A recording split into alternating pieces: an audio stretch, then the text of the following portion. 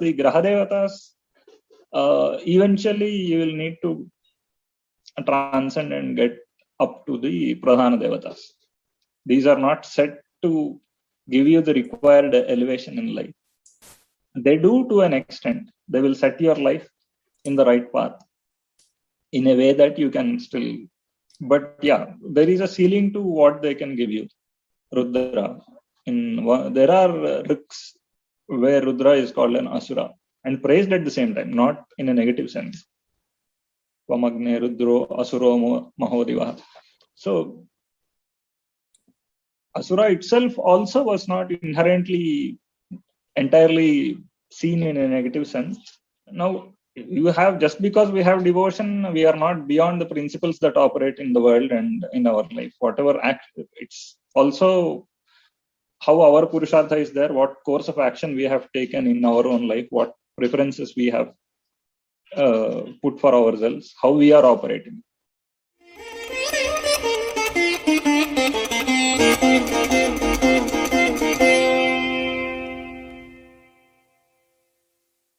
Namaste everyone. Another weekend, another episode of my conversations with Shankara Bharadwaj Thandavali. This time we are continuing the conversation on Devatas, and we will pick up from the last time. And I have had a lot of questions. These questions may be very naive, childish, almost sometimes.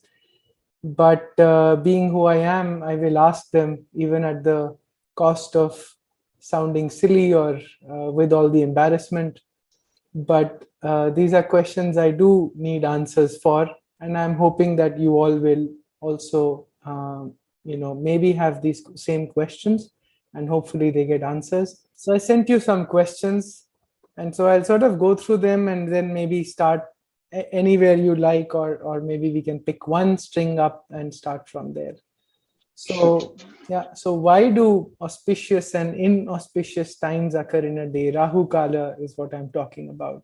I mean, if there is this one energy principle, and like you mentioned last time, that there are devatas and all leading, sort of coming down, if you like, in lower and lower forms from the same energy principle and the Shiva and Shakti principle, then why have auspicious and inauspicious times? Aren't all times auspicious? And the other question that comes to mind is that are all the devatas, are they limited in terms, in quotes, in terms of, and I asked this last time as well, can they only offer specific things? For example, if they're the same energy principle, then can I go to Saraswati and ask for Shakti to fight a battle?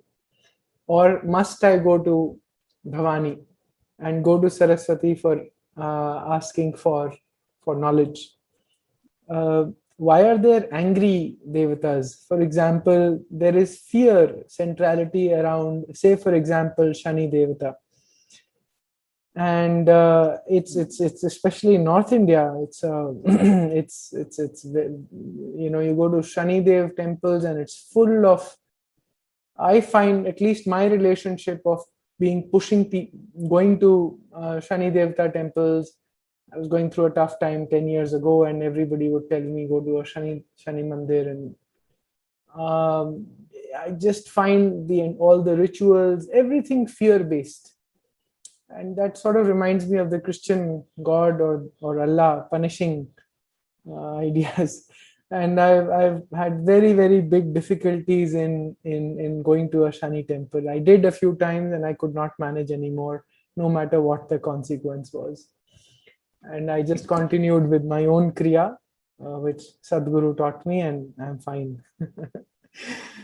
It's not exactly fear. Let us say we have different worlds. So the Swarga is there, the world of illumination, illumined mind, and then you have a world of mains or the Pitra Devatas. Then above the Swarga, you have the Maharloka, where the intelligence principle operates, not the world of mind. And then you have the Ananda, Tapas, and then Satyaloka, all these things. So it's all contextual, what we are talking of, at what world it belongs and how it operates, how those principles operate. So, Shani, obviously, yes, people, in fact, it's not, even if people say that these grahas are more recent and all these things, even in the Veda related rituals, we find this so-called appeasement of devatas, where you pray to them, asking them not to do any harm. Or if they, people, especially the scholars, Indologists, talk of these in different ways. They say there are some fierce ones, they are feared to be doing harm. Let's say some Vinayakas were there, or Rudra is there, or Yama is there.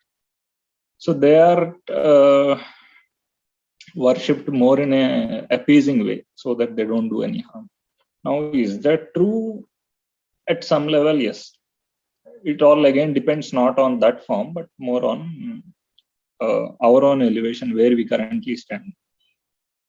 So let us say if we are living our life and we have seen good and bad, we want to avoid the bad. And that is the common thing that anybody does. And to avoid that bad, you probably try to worship some form and do some specific ritual saying this is done, and therefore I want to avoid the harm. So what kind of principles are these? You can have obstacles, you can have lack of success, or you can have unexpected loss or harm. All these at the ultimate level, if you see as a principle of action, all these are not exactly accidental. These are happening because we have put ourselves in a condition where that is happening. And in that situation, what are we doing to avoid it? Yes, a lot of people worship Shani. There are specific timely rituals that can be done to avoid certain harm. Or make sure that it is not coming in that magnitude. The harm is minimized in a way that we can sail through difficulties. In fact, there are so many suktas in the Veda itself saying, let us say, Durga Sukta is there. Nave vasandham durita tyagni. Just take me like in a ship sailing smoothly through the ocean of happening, so that I don't feel all those ups and downs and all. Now, the same principle operates also as a, let us say, just take it one level up. The same Devata is Bhavatarini. She is actually making you cross the ocean of happenings. That becoming that whole cycle she's taking you through that. A level below, the same thing looks like, no, I have a difficulty. She is, helping me cross these difficulties. So it's basically at what level are we looking at, and what level we are operating, not the level at which the Devata is operating. So each being based on his own evolution. So let us say there are Yagnikas, people who conduct proper rituals, and they live a life of a yajna. They live life as a yajna. For them, all these don't matter, right? They don't do very specific things to many. They believe in very few ultimate principles. They conduct those rituals according to those principles. And they expect that whatever small things, ups and downs happen, they are part and parcel of life. And they are assured that at the higher level, they have no harm that can happen to them. Correct. So it's a question of how much we are evolved. We are evolved to that point, we don't care about all this. Or even in that case, maybe there could be some exceptional situations, acute situations where you may want to do those things. Yeah, but why would so you gave a good example of, worshipping or doing a mantra jap or a yagya of the Devi, specifically asking for, like a smooth sailing ship and other things. Now that completely makes sense, right? That's actually, so the Devi represents all of life, all creation to me. Now, of course, I have,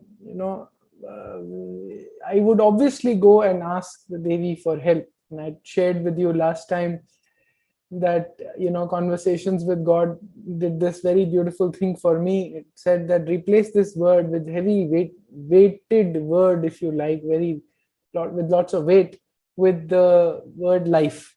The relationship completely changes in that, right? You just look up, and I go out and stand in front of the night sky and say, I need help. This is a problem. And that's all. I just let it be. And then if there is some help that comes, the great. And usually it does, right? Even at my level, and things resolve themselves. But, the difficulty was, and here is an anecdote, right, for you. So to resolve my conundrum, there is a Mata Amritanandamayi ashram near my home, and if I think it was one of the Shani Amavasyas, which is supposedly very popular, very auspicious or something like that, if you do Shani Devta Puja. Very interestingly, at the Amritanandamayi ashram, they have a Shivalinga, one, and out of the 4 mukhas, one of them is a Shani Devata. So for me, the relationship with Shiva is completely different. It is non-fear based.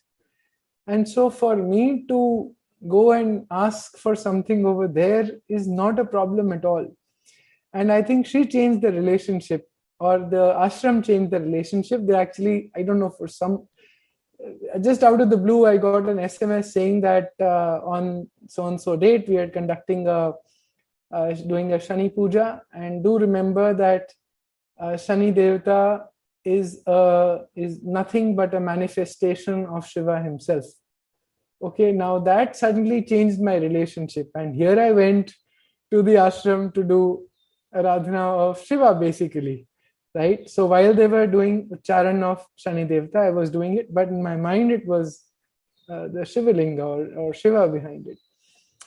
And so you see what I'm trying to communicate. Instead of fear, going to a Shani temple with everybody quiet, the atmosphere is so heavy.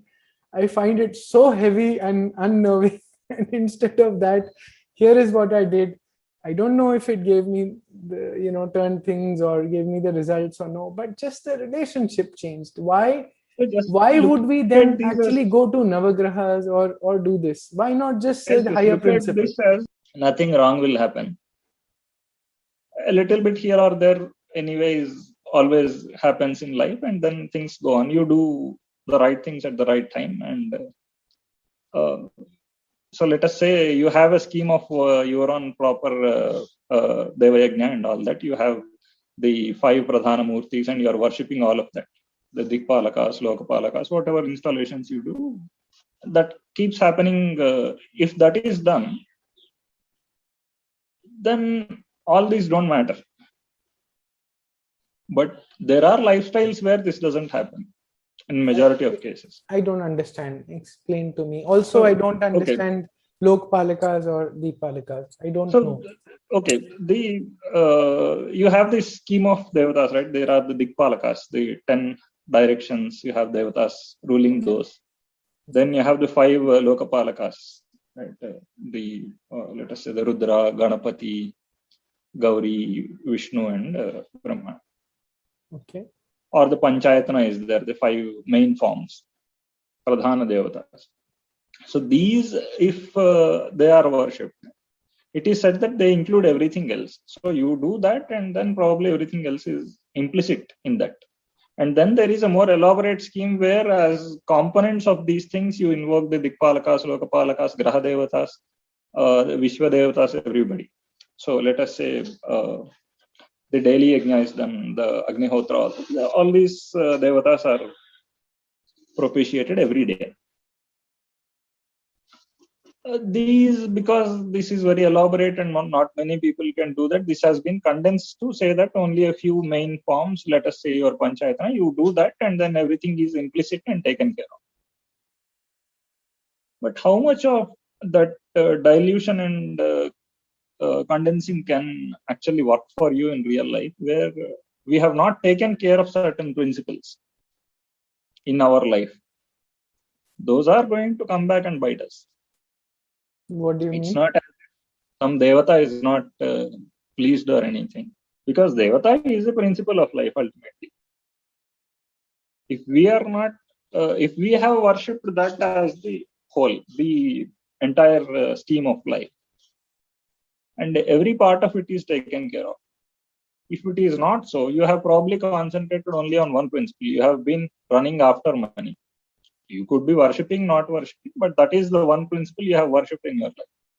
There are other principles whose side effects are going to come back at you. Now, in what form are you going to make up for that? These rituals are one aspect of that. Not exactly that do this worship, but I mean, but propitiating a devata fixes it. But even if you do not fix the other parts of your life, or are you saying that propitiating a devata will naturally cause our energies also potentially to find balance naturally inside our system, which perhaps takes me to the point about maybe later to chakras and to Anand Venkatraman's talk about principles in our brain. Just going by your thing, if you say God is life, obviously in life that principle has entered. In your life, that principle has entered now. What principle? No. Whichever that form you are currently worshipping. Yeah, okay. So whatever is missed out and you are now. So these are all corrective measures, right? So these are specifically done for when there is a dosha. If you are following the regular Shrauta or Smarta form of life, or even Agamic, your worship would involve all these things anyway, right? I mean, people actually, let us say there is a Shani thing. There also people have different ways of doing it. Some people directly go do that Tailabhisheka or whatever, or some people get some japa done. Or some people actually go one level up, because each graha has a Adhidevata and Pratyadhidevata. So if you worship Rudra and that is part of your life, there is no specific need, additional need for you to go to worship Shani in a specific form or in the form of Shani. That is all there. Now, but have you been doing this in your life or not is the main question. Suddenly one day you wake up and this problem comes. Then you start Shiva Puja, this may or may not go away in a day. It may take years together. Okay. So you need quick solutions. This will work. Okay. Right. So I was talking to my friend in Kerala. I don't know if I should name him, because this will be a public talk. So very, very interestingly, he told me something and about we were thinking about a project to actually build fresh new temples. And we were, I mean, he mentioned that the prana pratishtha of the devata of the temple must be done very powerfully, so that it can actually grant wishes very quickly and alleviate problems of people and all of that. And then he said something very interesting. Maybe we can look at Yakshinis, the temples of Yakshinis, because they're very quick to give a boon. They may be all small things in life, my marital life improve, my bachche ki education or something, but they're very quick to give blessings and all of that. So he said that might be a good way to incorporate, rejuvenate the Hindu society, or even non-Hindus to start coming and asking for blessings. So that's a project. So as an attraction, yes, quick fix solutions. So that is what all these Shirdis and all these are anyway, right? I mean, Shirdi? Sorry?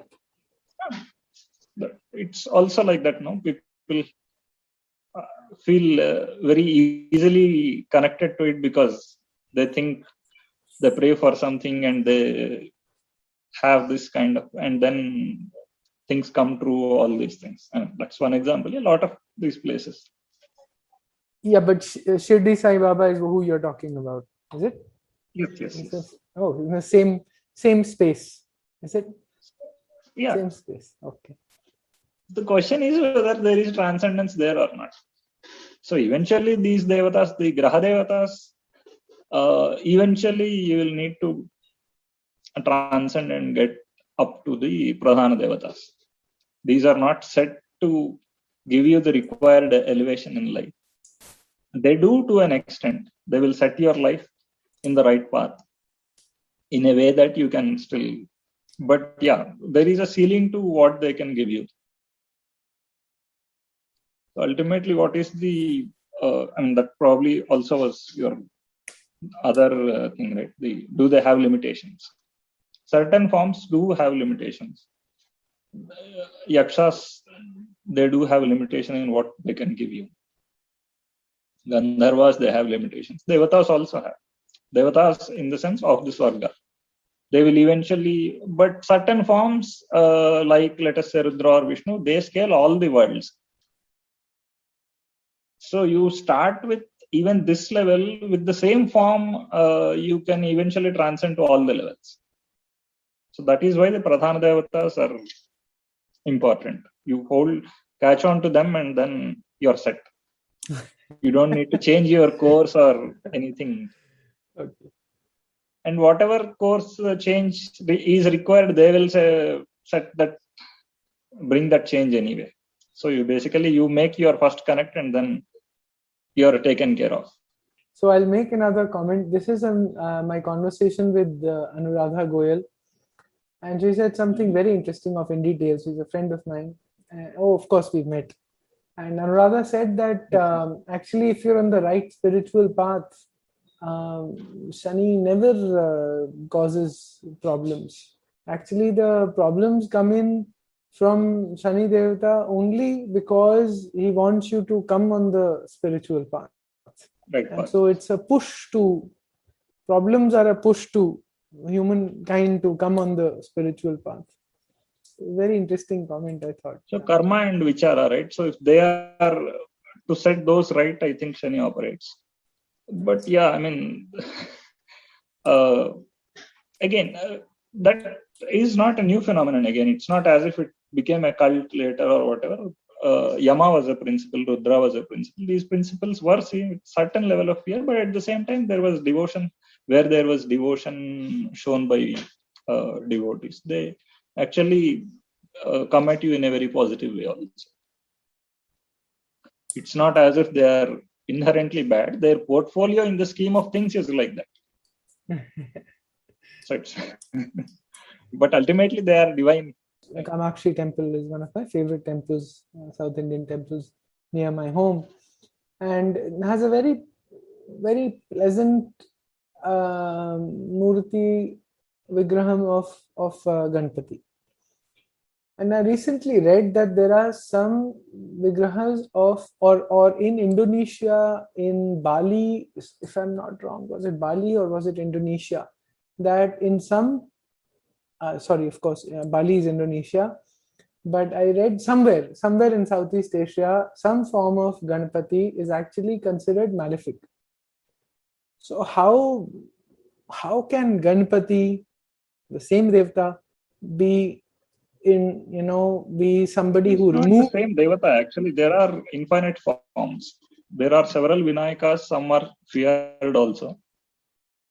In fact, these are all a bit fluid. In the Puranic scheme, things look a bit different. But if you let us say Rudra, there are riks where Rudra is called an Asura and praised at the same time, not in a negative sense. Vamagne Rudro Asuro Mahodiva. So Asura itself also was not inherently entirely seen in a negative sense. I think we were discussing this last time also. they also come in the same scheme. In this sense, in this context, the word is used because he's seen as powerful and great, not as a malefic. But there are certain Vinayaka forms that were feared also. Now, Yama is there. Yama is he just death? Yes and no, right? There is that, definitely the death aspect is there. But again, if you go one level up, it is not just about death. It is life cycle inherently involves termination also. So if you have understood the principle of life cycle, and then you are duly worshipping or propitiating Yama, obviously you will have to propitiate Yama along with Varna and Indra and Kubera. If we have that big picture, then this will not be seen as negative. But if our life, for some reason, our whatever our lifestyle could be, our level of elevation could be, if we don't see that, we see only a narrow part of what life is. Life means earning money or being happy, just these things. Then obviously these principles are going to haunt us as undesirable.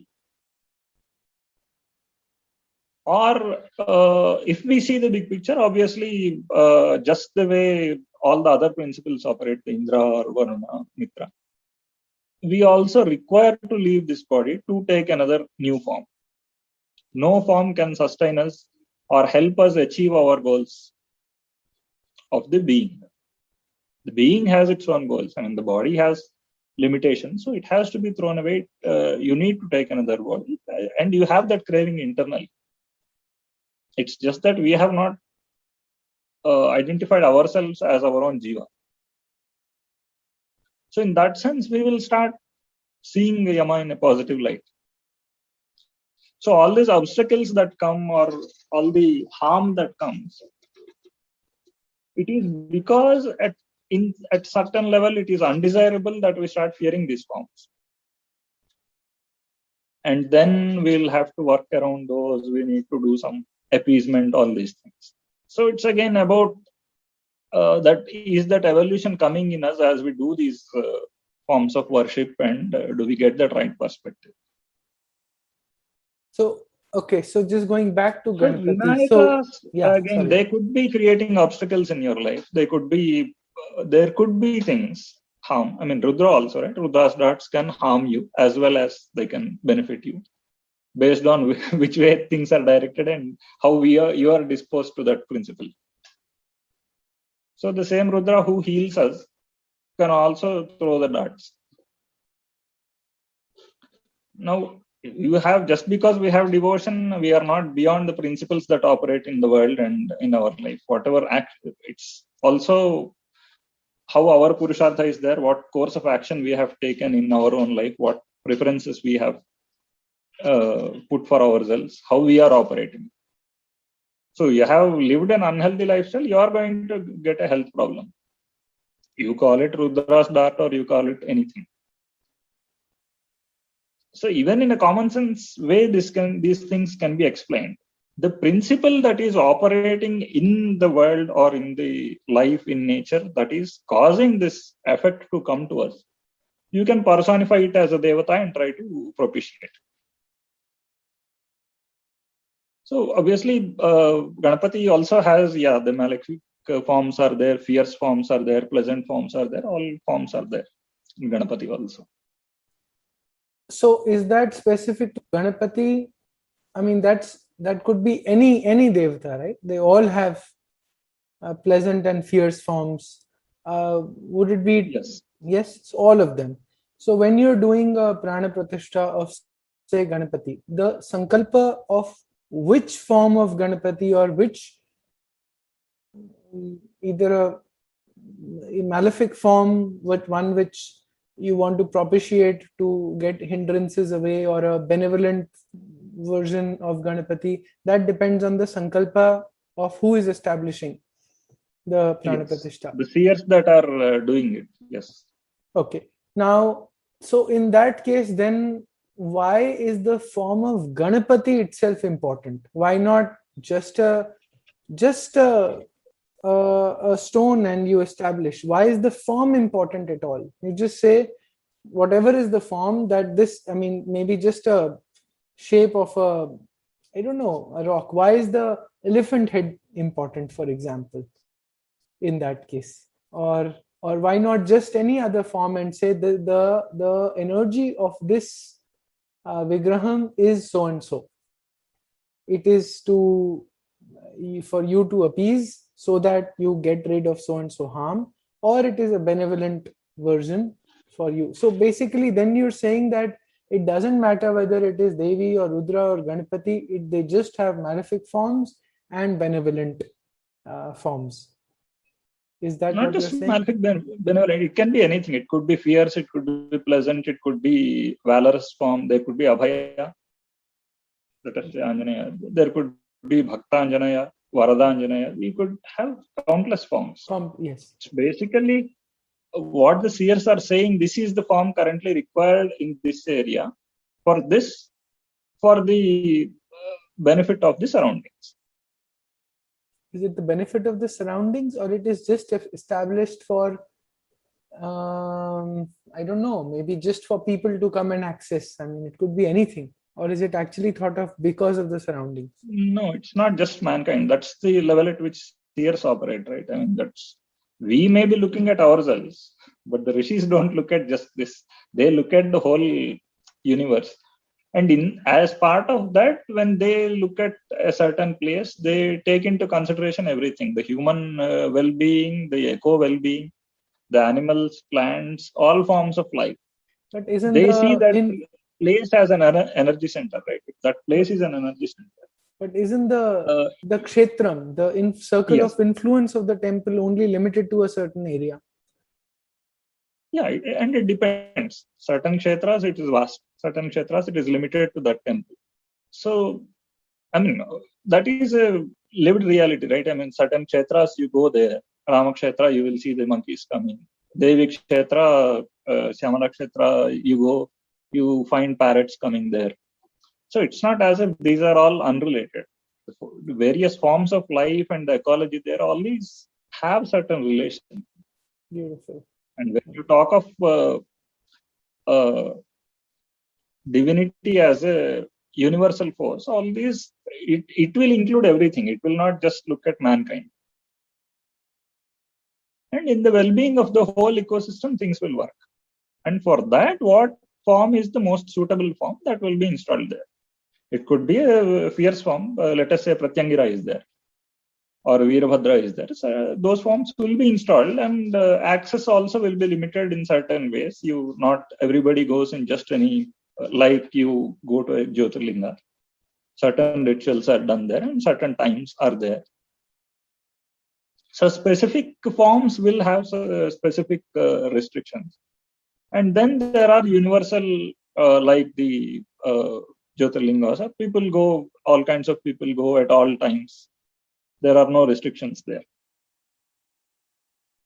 So both exist side by side. Why do restrictions exist? Or why are they needed? Okay, this relates to the other question, that the auspicious, inauspicious times are there. Why are they? And so practices, times. So everything has a time-space context. There are things beyond time-space context. You go to certain universal form and say that just cause my elevation. You don't know what exactly elevation means at that point, or what it. But yeah, that seed would have been put into your heart, and then things would shape up into a tree, maybe in the course of one life or several lives. We never know. But then there are specific things which have time and space constraints, and say within this time, this space you operate, and to get this specific result. There you will have a modus operandi, right? There will be, so in fact, the Veda itself has the whole Kalpa Sutras, where the time and space of ritual is there, the shape of the altar is there. There are very specific details about everything, about each of those rituals. And Okay, we will take a very simple example. It is said you have sun protecting you in the day, you have moon protecting you in the night. There are times when neither of these are there. So nobody is protecting you. You have to protect yourself with your own mantra so that the Devata can come and protect you. Is it that a time when both of these are not there, is it inauspicious? Maybe, maybe not. But it is basically saying that, yeah, at that time, these things are not available for you. You will need to make your alternate arrangements. It is as simple as that. Where you have a protecting force operating and where it is not there, what you need to do. Nighttime, there is no light. You need to make your own arrangements to be able to see. Or maybe you should not technically need light, so set your lifestyle in a way that you don't need too much of night light, whatever it is. So this is ultimately a life lesson, right? And then if you are doing certain things beneficial, you need certain things beneficial, you need to do some, put in extra efforts. You do some kamya ritual, then you get that benefit. And if you really need it, you need to follow the method. If you have to get a promotion in your office, you need to do certain things and do certain things on that certain way only to please certain people only. It's not as if you think something is good and automatically it will result in an elevation. So obviously, though, more than calling them restrictions, they are the right things that land you in the right situations. Practicing those. Coming to time, is time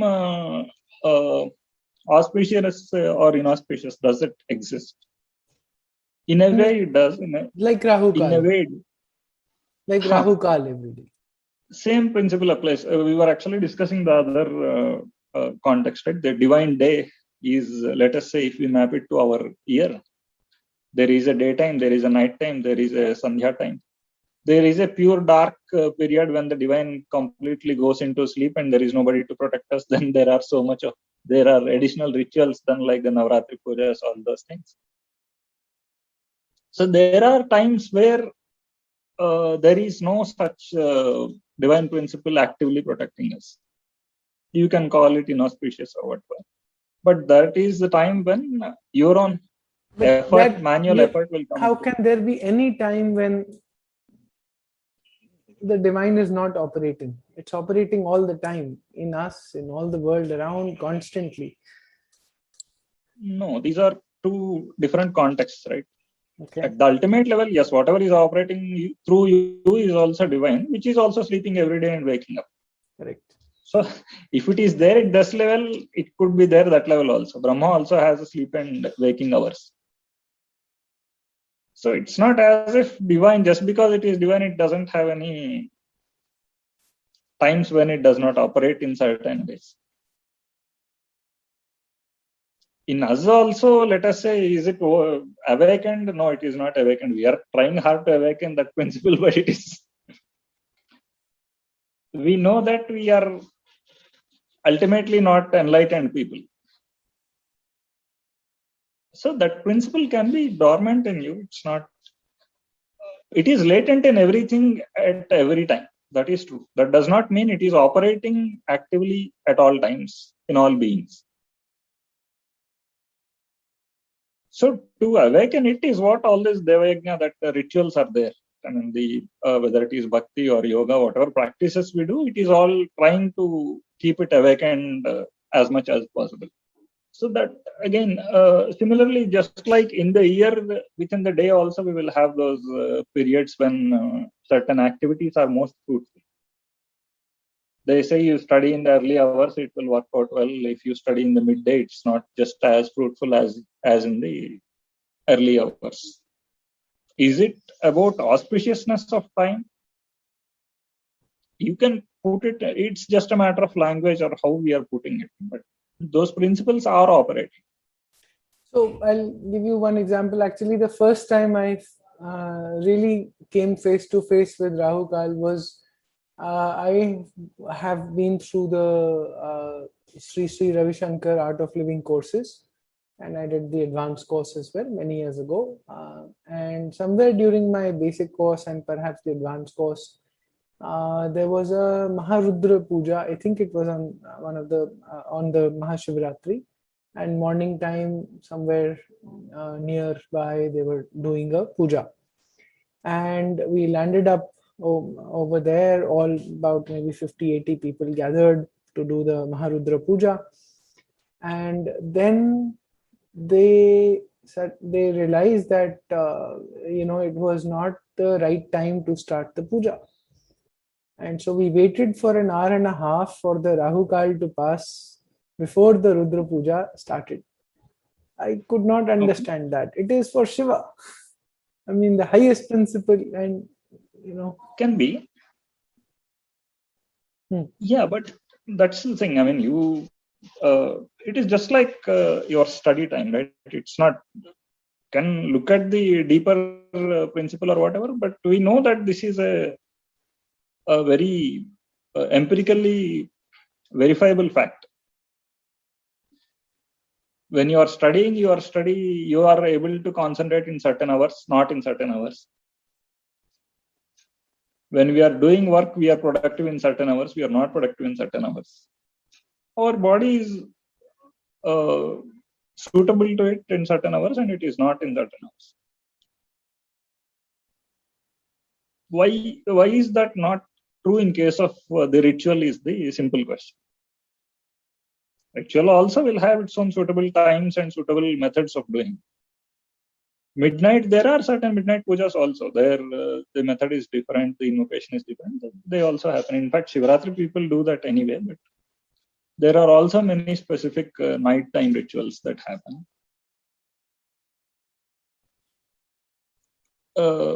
Now again, I mean, all these, how much it's not a question of belief, right? How many factors can you practically consider in life while doing something? It may just not be feasible for us to look at everything every time.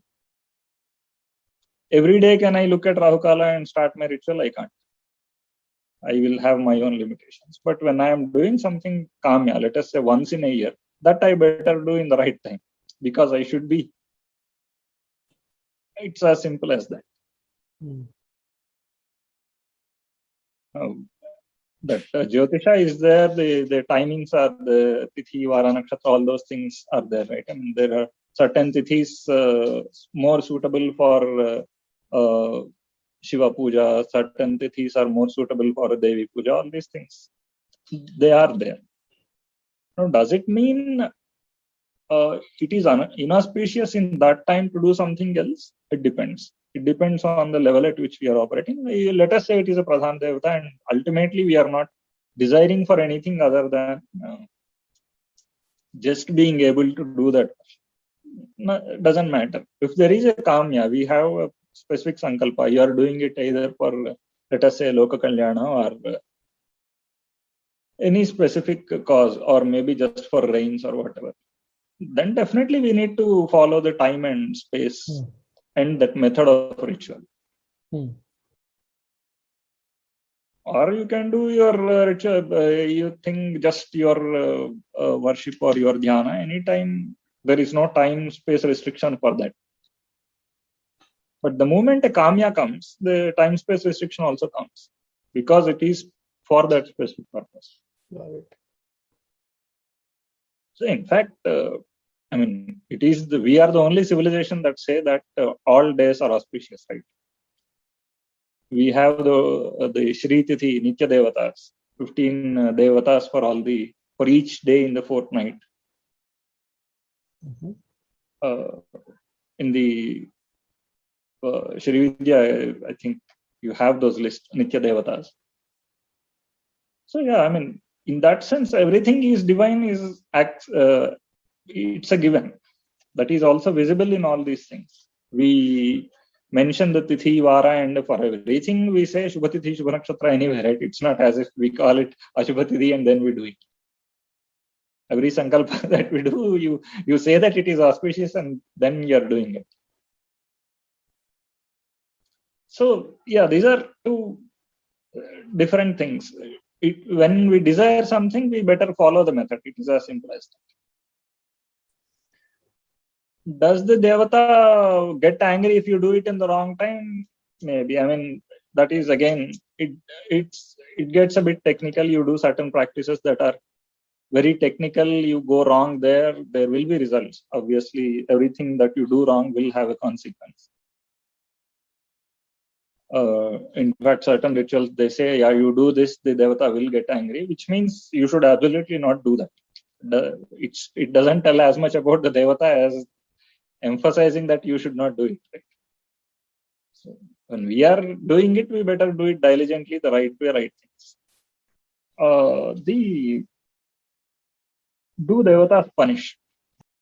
At the level of karma, if you are talking at the level of karma principle, there is no devata anywhere. It's basically all you are doing.